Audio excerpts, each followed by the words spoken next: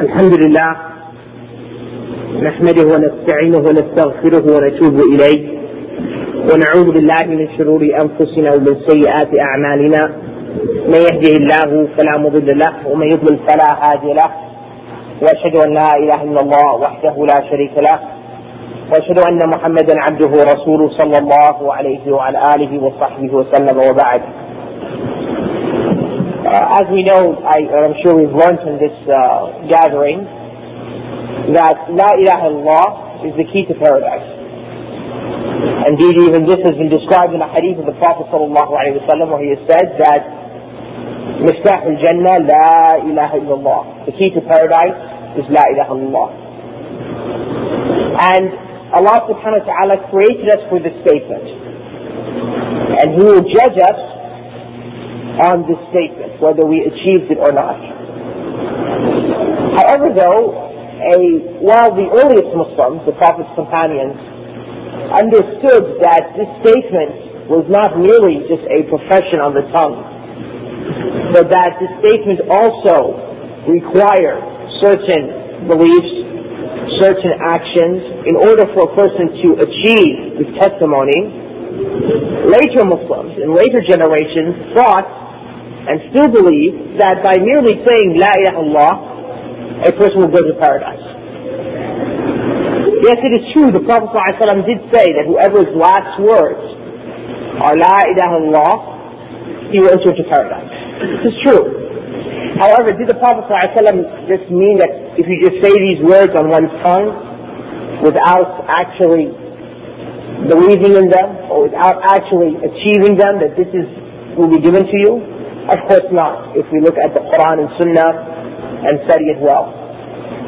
This reminds me of this misconception of a story which I often relate at times like these, of a professor who we had in the Washington D.C. area, a college professor, mathematics professor. And because he wanted to make sure that his students would all make it to paradise, he would start off the beginning of each semester by telling them, say La, and all the kids in the class would say La. Say Ilaha, they would all say Ilaha. Say Illah, they would all say Illah. Say Allah, they would all say Allah. He said, okay, they're all going to go to paradise. And he would just go on teaching mathematics the rest of the semester. This shows that the person didn't understand what was the meaning of the words of the Prophet ﷺ. That whoever says La ilaha illallah will enter into paradise.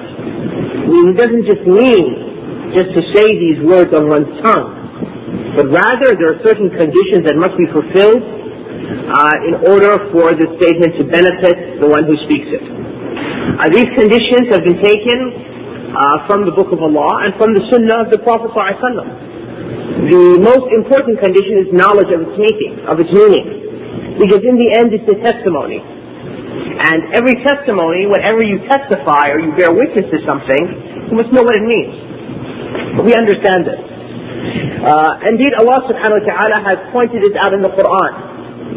Allah subhanahu wa ta'ala says to the Prophet Muhammad sallallahu alayhi wa sallam, فَاعْلَمْ أَنَّهُ لَا إِلَهَ إِلَّا اللَّهِ. Know that there is none worthy of worship but Allah. So the first condition that one must fulfill regarding this statement is that one must understand its meaning. What does it mean when you say La ilaha illallah? Many Muslims think that it means only that Allah is the creator, or that there is only one God. And this is all true. There is only one God. قُلْ هُوَ اللَّهُ أَحَدٌ. Allah is the only creator. There is no other creator besides Him.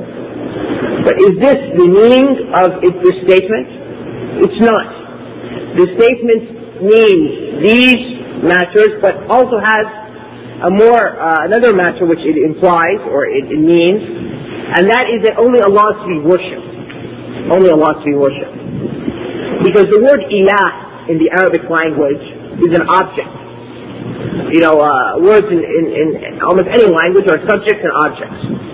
And the word ilah is an object, and it means the one who is worshipped. Irrespective of that object which is worship is a true or a false object of worship. So for instance, we can say in the Arabic language that the cross is an ilah, because the cross is worshipped by the Christians. They deify the cross, or at least some sects of them do. You can say that the Hindu idol is an ilah, because the Hindus worship that idol and preach it and will offer it vowings and offerings and so forth. And so therefore you can say that those prophets which are worshipped, like Jesus, the son of Mary, is also an ilah, because people worship him. And that's why Allah in the Quran mentions at the end of Surah Al-Ma'idah that He will ask Isa ibn Maryam on the Day of Judgment, even though Allah knows the truth of the matter, because Allah knows all things, but He will ask him in order to rebuke the Christians. Oh Isa, did you tell humanity to take me and my mother as two ilah instead of Allah? So the point is, the word ilah means whatever is worshipped. So when you say la ilaha, you are saying that there is none to be worshipped illallah, except for Allah. It means more than you're saying that there is no creator but Allah, or that Allah is only one God. That's true. But the meaning of this testimony is that there is none to be worshipped but Allah. And the reason why is because many people will recognize that there's only one God, will recognize that Allah, this one God, Allah is the creator of everything, but yet when it comes to worship, they will take between them and Allah intermediaries, upon whom they will invoke and pray to, thinking that these intermediaries will then take their prayers unto Allah. And this is what the pagan Arabs used to do in Mecca, those whom the Prophet ﷺ was sent to. Allah tells us in the Quran, in Surah Al-Zumar, that they used to say, the pagan Arabs, مَا نَعْبُدُهُمْ إِلَّا لِيُقَرِّبُونَ إِلَى اللَّهِ زُلْفَى, that we would not worship these objects that they had around the Kaaba only because we thought that they would draw us closer to Allah. So their intention was to draw closer to Allah, the creator of the heavens and the earth. They knew that Allah subhanahu wa ta'ala was the creator, that He created everything. But they felt that if they would call upon these righteous people who they made idols of, that these righteous people would then pray on their behalf to Allah, and that would draw them closer to Allah. Because their argument was, well, we're sinful. And since we're sinful, we cannot draw close to Allah directly. So we need somebody to pray for us. This was their shirk. And so they used to call upon these dead people. For instance, Al-Lat, which was an idol of the Arabs, and which is mentioned in the Quran, was originally a man who used to feed the people during the time of Hajj. He was a man who used to feed the people during the time of Hajj. And when he died, the people took the rock in which he used to sit on as a place where they started to worship him. I mean, of course, after some time had passed. And indeed, this is how shirk, or the worship of others with Allah, occurred among the children of Adam. Because we all know that Allah subhanahu wa ta'ala created Adam, and Adam was a prophet, and Allah spoke to him. So Adam only worshipped Allah. And Ibn Abbas, one of the Prophet's companions, tells us, as reported in Sahih al-Bukhari, that this worshipping of Allah alone remained among humanity for 10 generations. 10 generations, the first 10 generations of human beings, worshipped Allah alone. There was no shirk, no worshipping of others with Allah. What happened was, there were some righteous people in the 10th generation. These people have been mentioned in the Quran. Wad, Suwa', Yaghouth, Ya'uq, and Nasr. And when these righteous people died, Ibn Abbas tells us, the Prophet's companion, the people who lived were affected by their death. So they thought, Satan came to them in the form of a human being and said, why don't you make images of these people and place them in the areas where they used to gather? So when you would see this image, you would remember Allah. I mean, you would see the picture of this person, the image, and then you would remember this person, how he used to worship Allah, And this will help you remember Allah. This is the same idea they have when they have statues now. I mean, if you go to public parks, I don't know if this is the same thing in Toronto, but at least we have in Washington, D.C., in every public park or in every circle, you find a statue there. And the reason why is they put it in these prominent places, so the idea is that the people would remember this general or this president or this statesman or this poet, and then they would emulate his good deeds. I mean, this is the idea of putting these statues. So they thought the same thing. They said, let's put these images in order to emulate their good deeds, their worship of Allah. Until when that generation passed, and some long time passed, and knowledge as to why those statues were built were forgotten, Satan came again in the form of a human being and said to them, do you know what those statues were for? Why your forefathers built them? The people said no.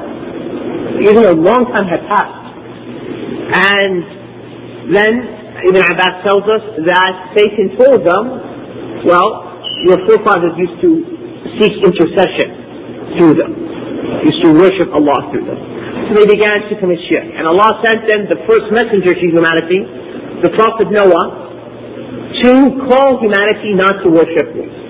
As we know from the Quran, the Prophet Noah for 950 years gave da'wah just to this issue, stop worshiping others with Allah.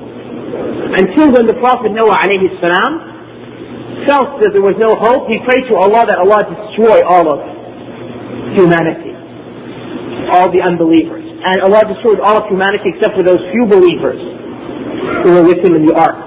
The rest of humanity was destroyed. And for this reason, Noah is like the second Adam to humanity. In a sense, all of us are descendants of Adam. All of us. My brother Amir and myself and all of us. If we go back, generation, we all come eventually, we'll have one mother and father, right? Adam. And likewise, we have also another father which is common to us all, the Prophet Noah alayhi salam. Because Allah made only his descendants the survivors of the great flood, the deluge. The point is that this is how shirk began. So the meaning of La ilaha illallah, the pagan Arabs used to worship in the time of the Prophet Muhammad sallallahu alaihi wasallam these deities in order to draw themselves closer to Allah. They used to not think that these deities, these idols which they made by their own very hands, created them. But rather they were images, that representation of righteous people. So they felt that by calling upon them, that these righteous people would call upon Allah for them. And this is why Allah subhanahu wa ta'ala describes them in Surah Yusuf. He says, وَمَا يُؤْمِنْ أَكْثَرُهُمْ بِاللَّهِ إِلَّا وَهُمْ مُشْرِكُونَ. That most of them do not believe in Allah, so they believe in Allah, except that they are mushriks, they are committing shirk with Allah. So Allah said they have iman in Him, in the sense that they believe that He's their creator, their sustainer, their giver of life and death, but they committed shirk by worshipping others as intermediaries between them and Allah. And this is what the Prophet Muhammad ﷺ came to remove, and this is what the shirk is in the world. If you go to any Catholic church in Toronto, and go in there and ask the priest, when you see they have a picture of Mary or a picture of some sort of saint or some sort of cross, ask him, do you believe that this picture created you and gives you life and death? He'll say, of course not. He knows that this didn't create him, the picture, or give him life and death, or bring him any benefits. So why do you call upon it? Why do you stand in front of the picture of Mary or the idol of Jesus, and that piece of wood or plastic or metal, and with your rosary beads and start saying, praising them and asking them to intercede for you or to give you something? Why? You say, well, this is just a representation to make us remember them, and we're actually calling upon them to do it, because they will then go to, of course, the Christians will say the Father, which they mean, Rabbul Alameen, when they say the Father, to ask Him for us on our behalf. This is the shirk. So, what it is that, going back to the point, is that La ilaha illallah is not just only a statement on the tongue. And it has conditions. The first is knowledge. The second is certainty. In the sense that one is certain what it means. Sometimes a person might have doubts. Is this true or is this false? And with this, you have to truly believe that only Allah is to be worshipped and none else besides Him. The third condition is acceptance, in the sense that you accept whoever calls you to this. Not like the pagan Arabs, who, as Allah describes in the Surah Sad, in the 38th Surah of the Quran, وَإِذَا قِيلَ لَهُمْ لَا إِلَهَ إِلَّا اللَّهِ يَسْتَكْبِرُونَ. They said to them, say La ilaha illallah, that there is none worthy of worship but Allah. They become proud. Alright. Also, another condition is truthfulness. That when you say this testimony, that you're truthful. Just like when you go to court and you give a testimony that you saw an accident or some sort of crime you witnessed, you're taking an oath that you will speak the truth and nothing but the truth. That's what the oath is, at least in America. That you swear to say the truth and nothing but the truth, so help you God, and you say, I do. This is a testimony. So likewise, when you say this testimony, La ilaha illallah, among the conditions is that one is truthful in his speaking. I mean, he's not saying La ilaha illallah, but in his heart he believes that some saint is going to be able to help them, or some prophet, or some sort of angel, or some sort of rock, or tree, or anything else. But rather he believes that only Allah is to be worshipped. And this is why the Prophet ﷺ said, "Man qala la ilaha illallah sadiqan min qalbihi." That whoever says la ilaha illallah truthfully from his heart, Allah will protect him from the hellfire. And the fifth condition is that one must give all worship to Allah, not worship anything else.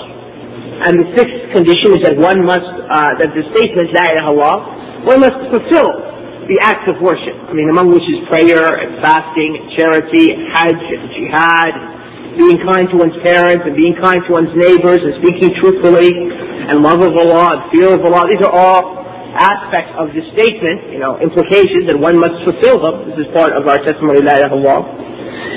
And the seventh condition is that one must love it. Because if one hates Allah, or hates the fact that only Allah is to be worshipped, obviously his testimony is not of any benefit to him. Now, that was just a brief introduction. The topic which we have before us is that we are to discuss those matters which take a person outside of the fold of Islam. In other words, you might say La ilaha illallah, but you might leave Islam. Just like a person might make wudu, be in a state of ablution, right? And then he might do a certain act which would nullify his ablution, his wudu, and he has to remake it again. We all understand that. I mean, for instance, you make wudu, you go to the bathroom, alright? Then you have to make wudu again, because your ablution now has been broken. The same thing with this testimony. There are certain acts, there are certain statements, there are certain beliefs that if you hold them, it negates the statement. And so therefore your testimony is no longer valid.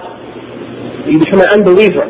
And you would have to repeat your testimony again and re-enter into the fold of Islam. And this is what is known in the Arabic language as ridda, apostasy. And Allah talks about it in the Quran.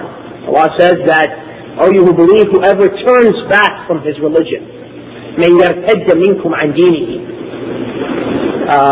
So the point is that there are certain matters, and these matters are very many. So let us just, since we have the time is somewhat short, I want to have an opportunity that you can ask questions. Let us just take some of these matters very quickly, and then open the floor for any questions the brothers and sisters might have. The first matter which negates the statement is committing an act of shirk.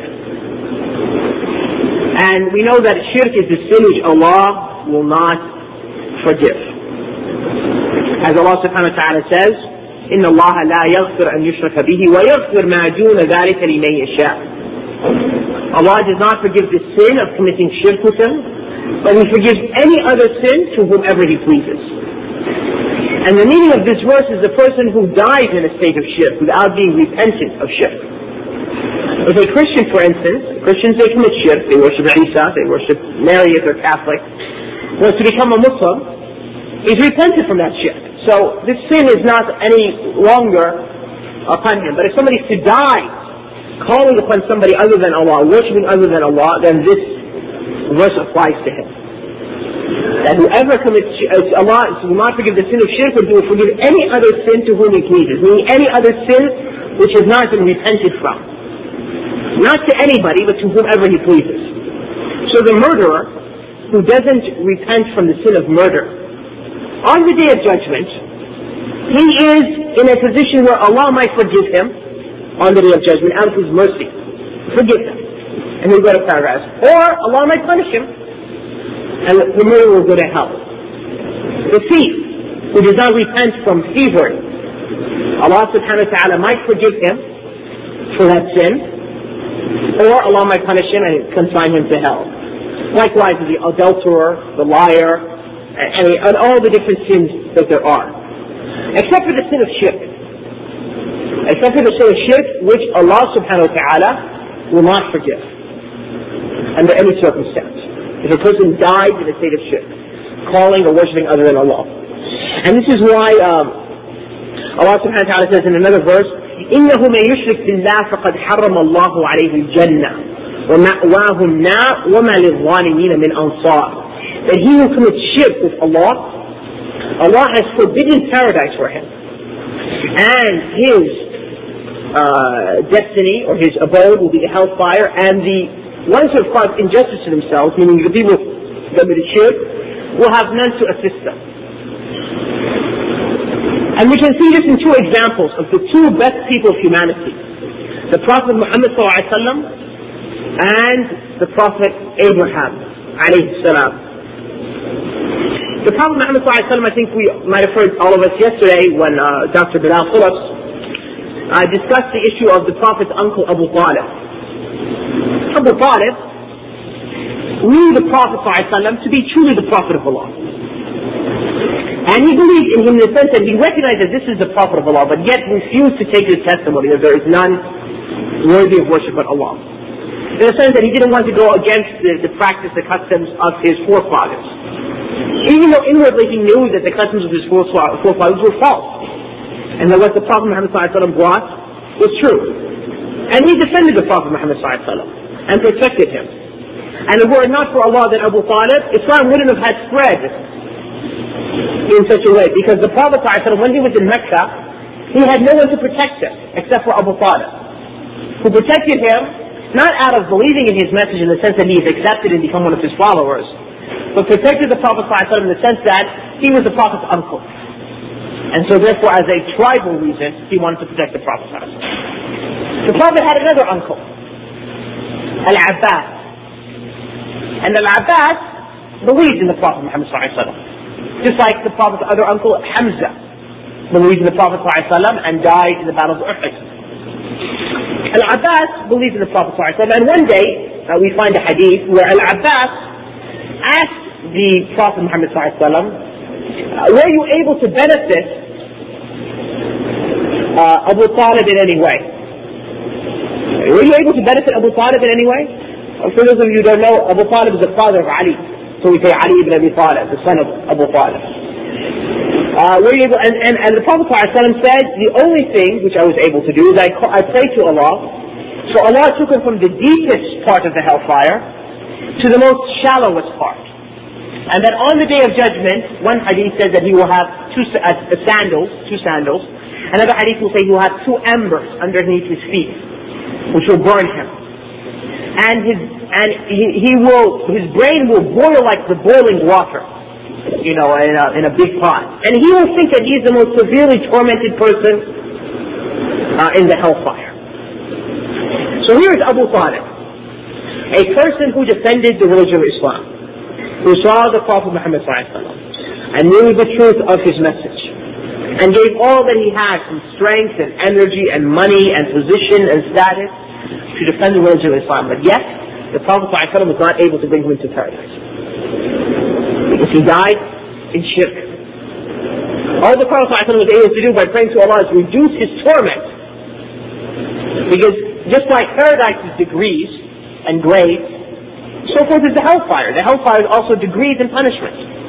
And there's a shallow punishment and there's a very deep punishment. And that's why Allah says about, for instance, Pharaoh and his followers, that on the Day of Judgment, into them, Allah will say to the angels, into the deepest or the most severe part of the fire. Because Pharaoh claimed that he was Allah. So his sin is greater than, for instance, the sin of a person who worships other than Allah. The person who worships other than Allah has committed shirk, but the person who says that he is Allah himself, that he's Rabbul Alameen, his sin is even greater. The point is that the Prophet was not able to help Abu Talib. We also find the hadith in al-Bukhari regarding Ibrahim alayhi salam, the Prophet Abraham, and his father. The Prophet tells us that on the Day of Judgment, Abraham's father, Azar, will come to Abraham and say, today, I will not disobey you. You know, Allah tells us in the Quran that Ibrahim told his father in this world, my father, do not disobey me. In other words, believe in my message. I'm a prophet from Allah. Only worship Allah alone. Because I fear for you.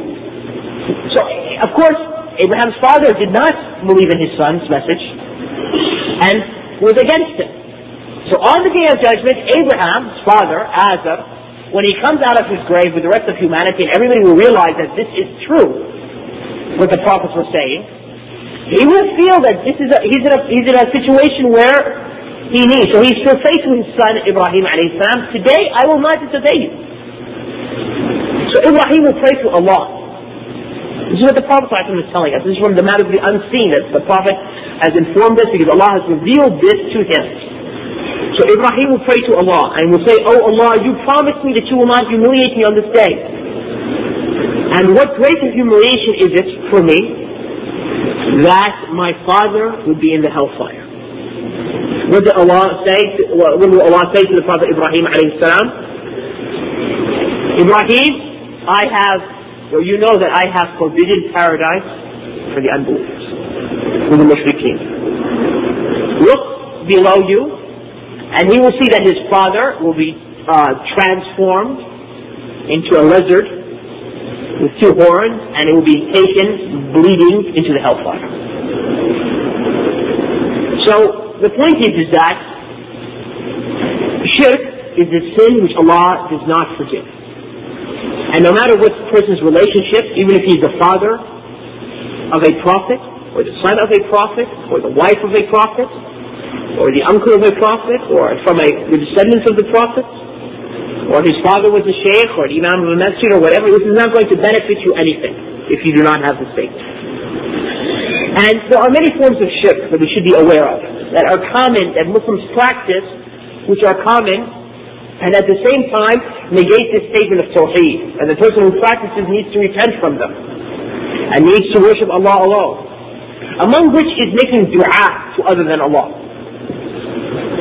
Allah says in the Quran that the masajid, إِنَّ الْمَسَاجِدِ اللَّهِ فَلَا تَدْعُوا مَعَ اللَّهِ أَحَدًا وَأَنَّ الْمَسَاجِدِ اللَّهِ فَلَا تَدْعُوا مَعَ اللَّهِ أَحَدًا.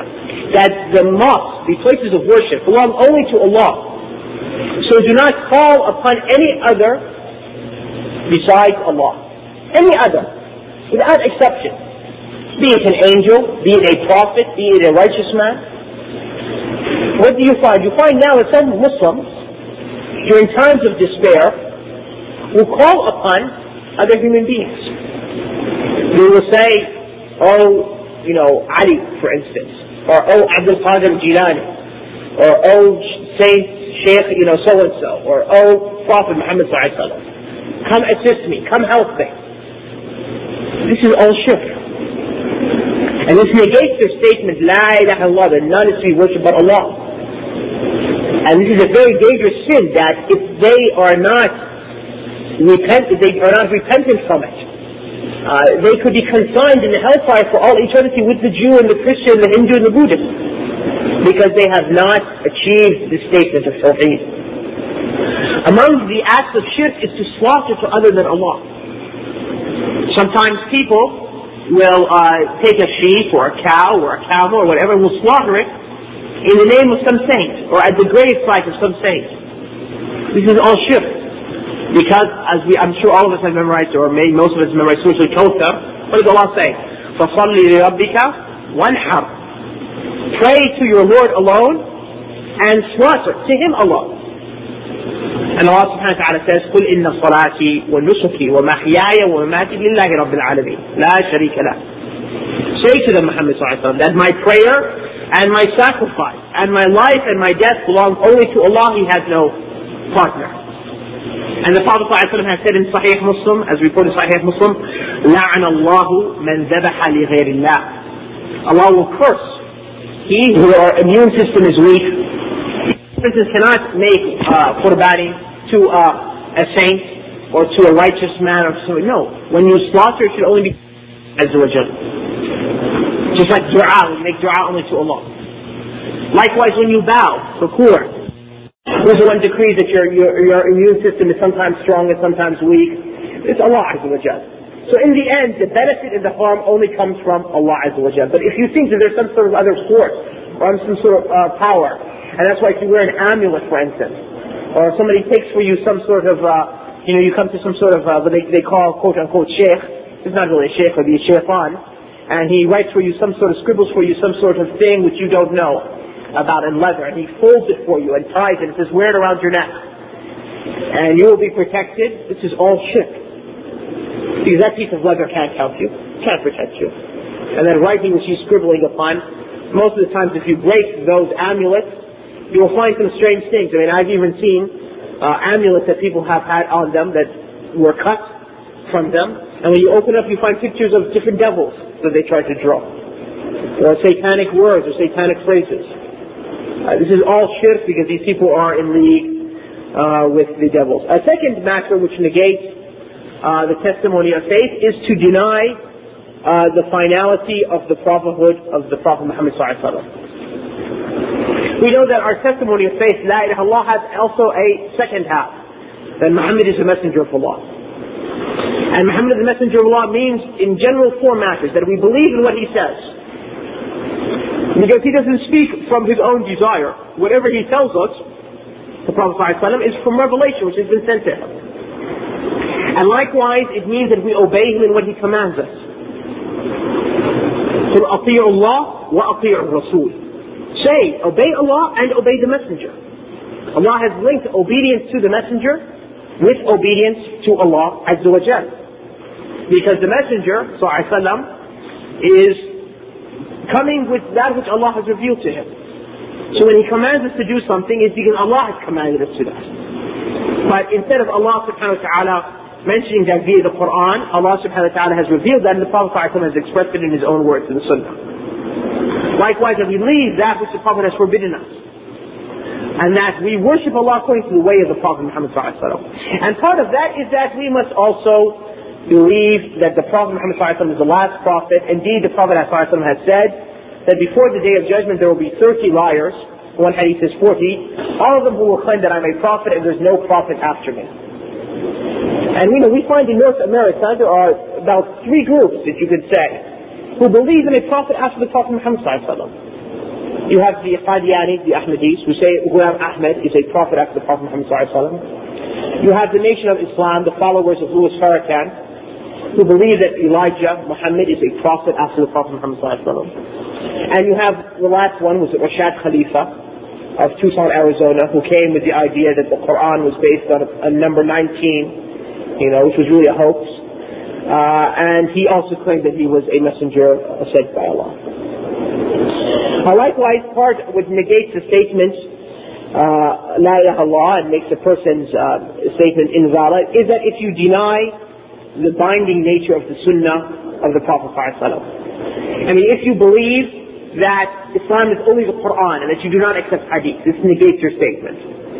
Because Allah in the Quran tells us that it's from the duty of the Prophet ﷺ to teach us the kitab and the hikmah, the book and the wisdom. هو الذي بعث في الأميين رسولا منهم يتلو عليهم آياته ويزكيهم ويعلمهم الكتاب والحكمة. Allah says in Surah Al-Jumu'ah that it is He who has sent among the illiterates, meaning the pagan Arabs, because the pagan Arabs were illiterate people and they had no scripture before the Prophet Muhammad ﷺ. A messenger from themselves, meaning he was from them. They recognized his lineage, they recognized who he was. He recites unto them his verses, Allah's verses. He tells them that Allah has said to you such and such, the Quran. وَيُزَكِّيهِمْ, He purifies them from their sin. وَيُعَلِّمُهُمُ الْكِتَابَ وَالْحِكْمَةِ, and He teaches them the book and the wisdom. The book meaning the Quran, and the wisdom is the Sunnah of the Prophet ﷺ. And likewise the Prophet ﷺ said, I have left you with two things. They will never separate until they come back to me at an hawd, at his basin of water which will be given to him on the Day of Judgment. The Book of Allah and my Sunnah. And likewise the Prophet ﷺ said, I have left amongst you two things. You will never go astray so long as you hold on to them. The Book of Allah and my Sunnah. So the Sunnah is the explanation of the Quran. Whether the explanation comes by word of the Prophet's words, or by his deeds, or by his tacit approvals. So to say that Islam is only the Quran, and that you reject hadith, this makes you a person who has negated his statement of faith. And likewise to judge by others than the Sharia of the Prophet Muhammad ﷺ. In other words, if somebody says that politics is not part of religion, that Islam is only in the mosque, but outside of the mosque, this is we're going to run the affairs according to our own way. This throws you out of Islam. Because Allah subhanahu wa ta'ala says in His Quran, فَلَا وَرَبِّكَ لَا يُؤْمِنُونَ حَتَّى يُحَكِّمُوكَ فِي مَا شَجَرَ بَيْنَهُمْ. Allah swears by Himself. He says, no. By your Lord Muhammad.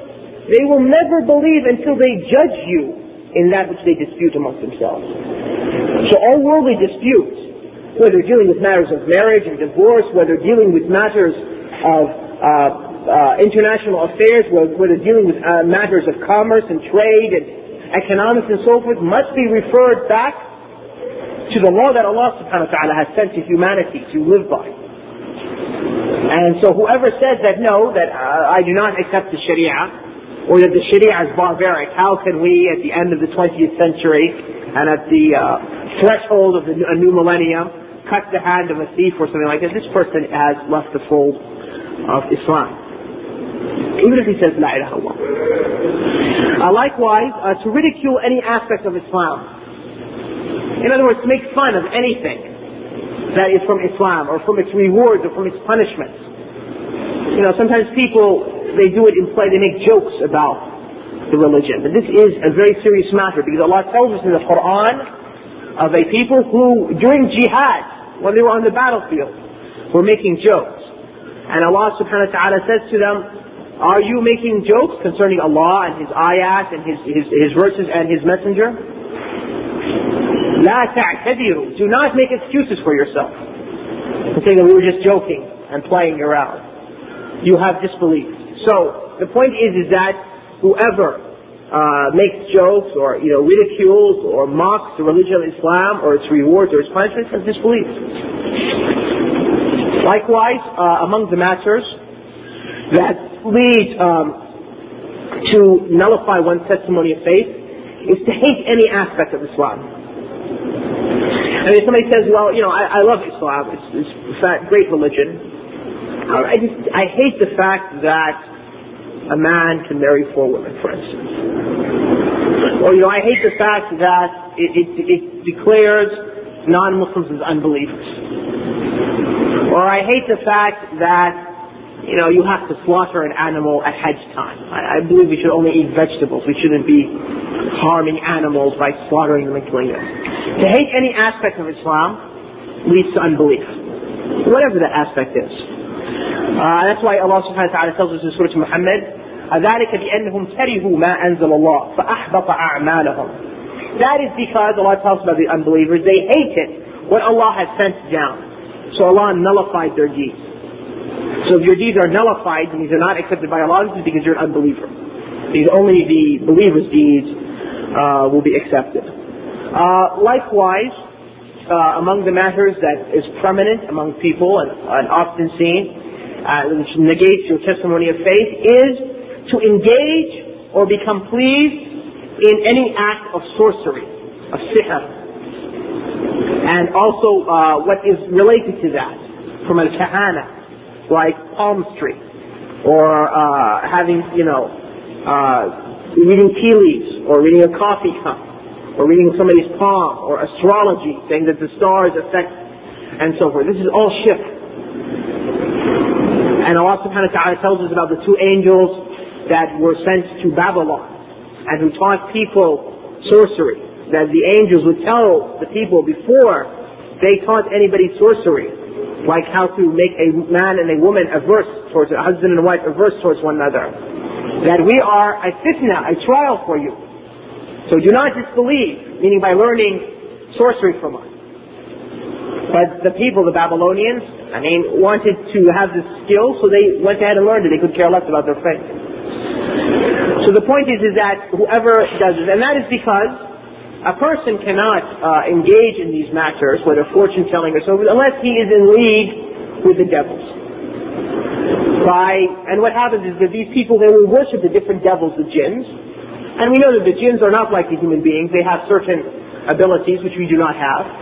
And so therefore by worshipping them, the jinns will then be in their service, and each of them gets what they are looking for. The eighth matter is that, which negates one's testimony of faith, is to believe that one doesn't have to follow the religion of Islam only to go to paradise. That you can follow, for instance, you can say, well, it doesn't really matter whether you're a Jew or a Christian or a Muslim, as long as you're good in life.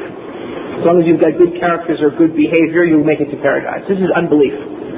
You know, Allah in the Quran says, إِنَّ الدِّينَ عِنْدَ اللَّهِ Islam. The religion with Allah is Islam.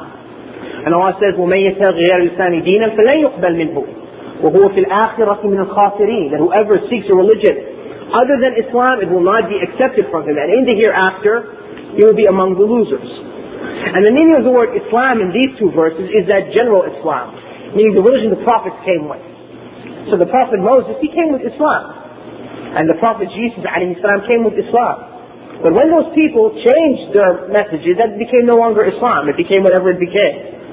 And likewise, when the Jews disbelieved in their final prophet sent to the children of Israel, Jesus, their faith no longer benefited them, even if they were upon, let's imagine, upon the same religion that Moses came with. And likewise, when the Jews and the Christians rejected the belief in the Prophet Muhammad ﷺ, their previous faith did not benefit them anything. Even if we were to imagine that they were on the same faith that they are on, that their prophets came with. The point is that there is only one way after the sending of the Prophet Muhammad ﷺ to go to paradise, and that is the religion of Islam. And this is why the Prophet ﷺ said in a hadith reported by Abu Hurairah and collected by Imam Muslim in his Sahih Muslim, that there is not a single Jew or Christian from this ummah. What did he mean by from this ummah? The Prophet ﷺ said Jew or Christian from this ummah, meaning those Jews and Christians who lived from his time until the day of judgment, because they're all from his ummah. They're all people to whom the Prophet ﷺ was sent to give da'wah to, who hears about me and does not believe in me except that he is from the hellfire. So any Jew or Christian who has lived after the sending of the Prophet Muhammad ﷺ and hears about the Prophet Muhammad ﷺ, in other words, he knows knowledge. It's been told to him that there's a man, his name was Muhammad ﷺ, he came, he's the final prophet, it's upon you to believe in him, and yet rejects it, he will be in the hellfire. And since the Prophet ﷺ gave the example of the Jews and Christians, who are people who have a scripture, and who identify themselves as prophets, that it means that this is more applicable to those people who have no scripture, and are pagans like Hindus and Buddhists and animists and Confucius and so forth. The final matter which I'll mention, which leads a person or nullifies his testimony of faith, is to turn away from Islam by not learning it or acting upon it. By not learning it or acting upon it. How is that? Well, sometimes you'll find a person that, even though he says he's a Muslim, his whole life he'll never pray. And he'll have no time to learn not even the most simplest matters of his religion. This type of person, who even though he nominally identifies himself, but he turns away in totality from Islam, he's an unbeliever. He's an unbeliever and he has nullified his testimony. This is different than the person, for instance, who tries to practice Islam, but, falls short. This person is a sinner, in the sense that, he prays, and he tries to do the deeds of Islam, but sometimes his desires overcome him and so forth. This person is a sinner. He needs to repent from his sins. If he does not repent and dies in that state, he's underneath Allah's judgment. Allah will either forgive him or Allah will punish him in the hellfire. But eventually he'll make it to paradise if he died on Tawheed. But the one who turns away from Islam in totality, and neither learning it or acting upon it, he is considered to be an apostate and unbeliever. Alright, with that I believe we've come to the end of the lecture, and we have about 15 minutes for some questions. And that was just a brief review of the matters that negate our testimony of faith. I'd like to conclude by saying that the matters which negate the testimony of faith, some scholars have listed close to 400 matters. And I only mentioned about 8 or 9. These are like the more prevalent matters which are found amongst Muslims today.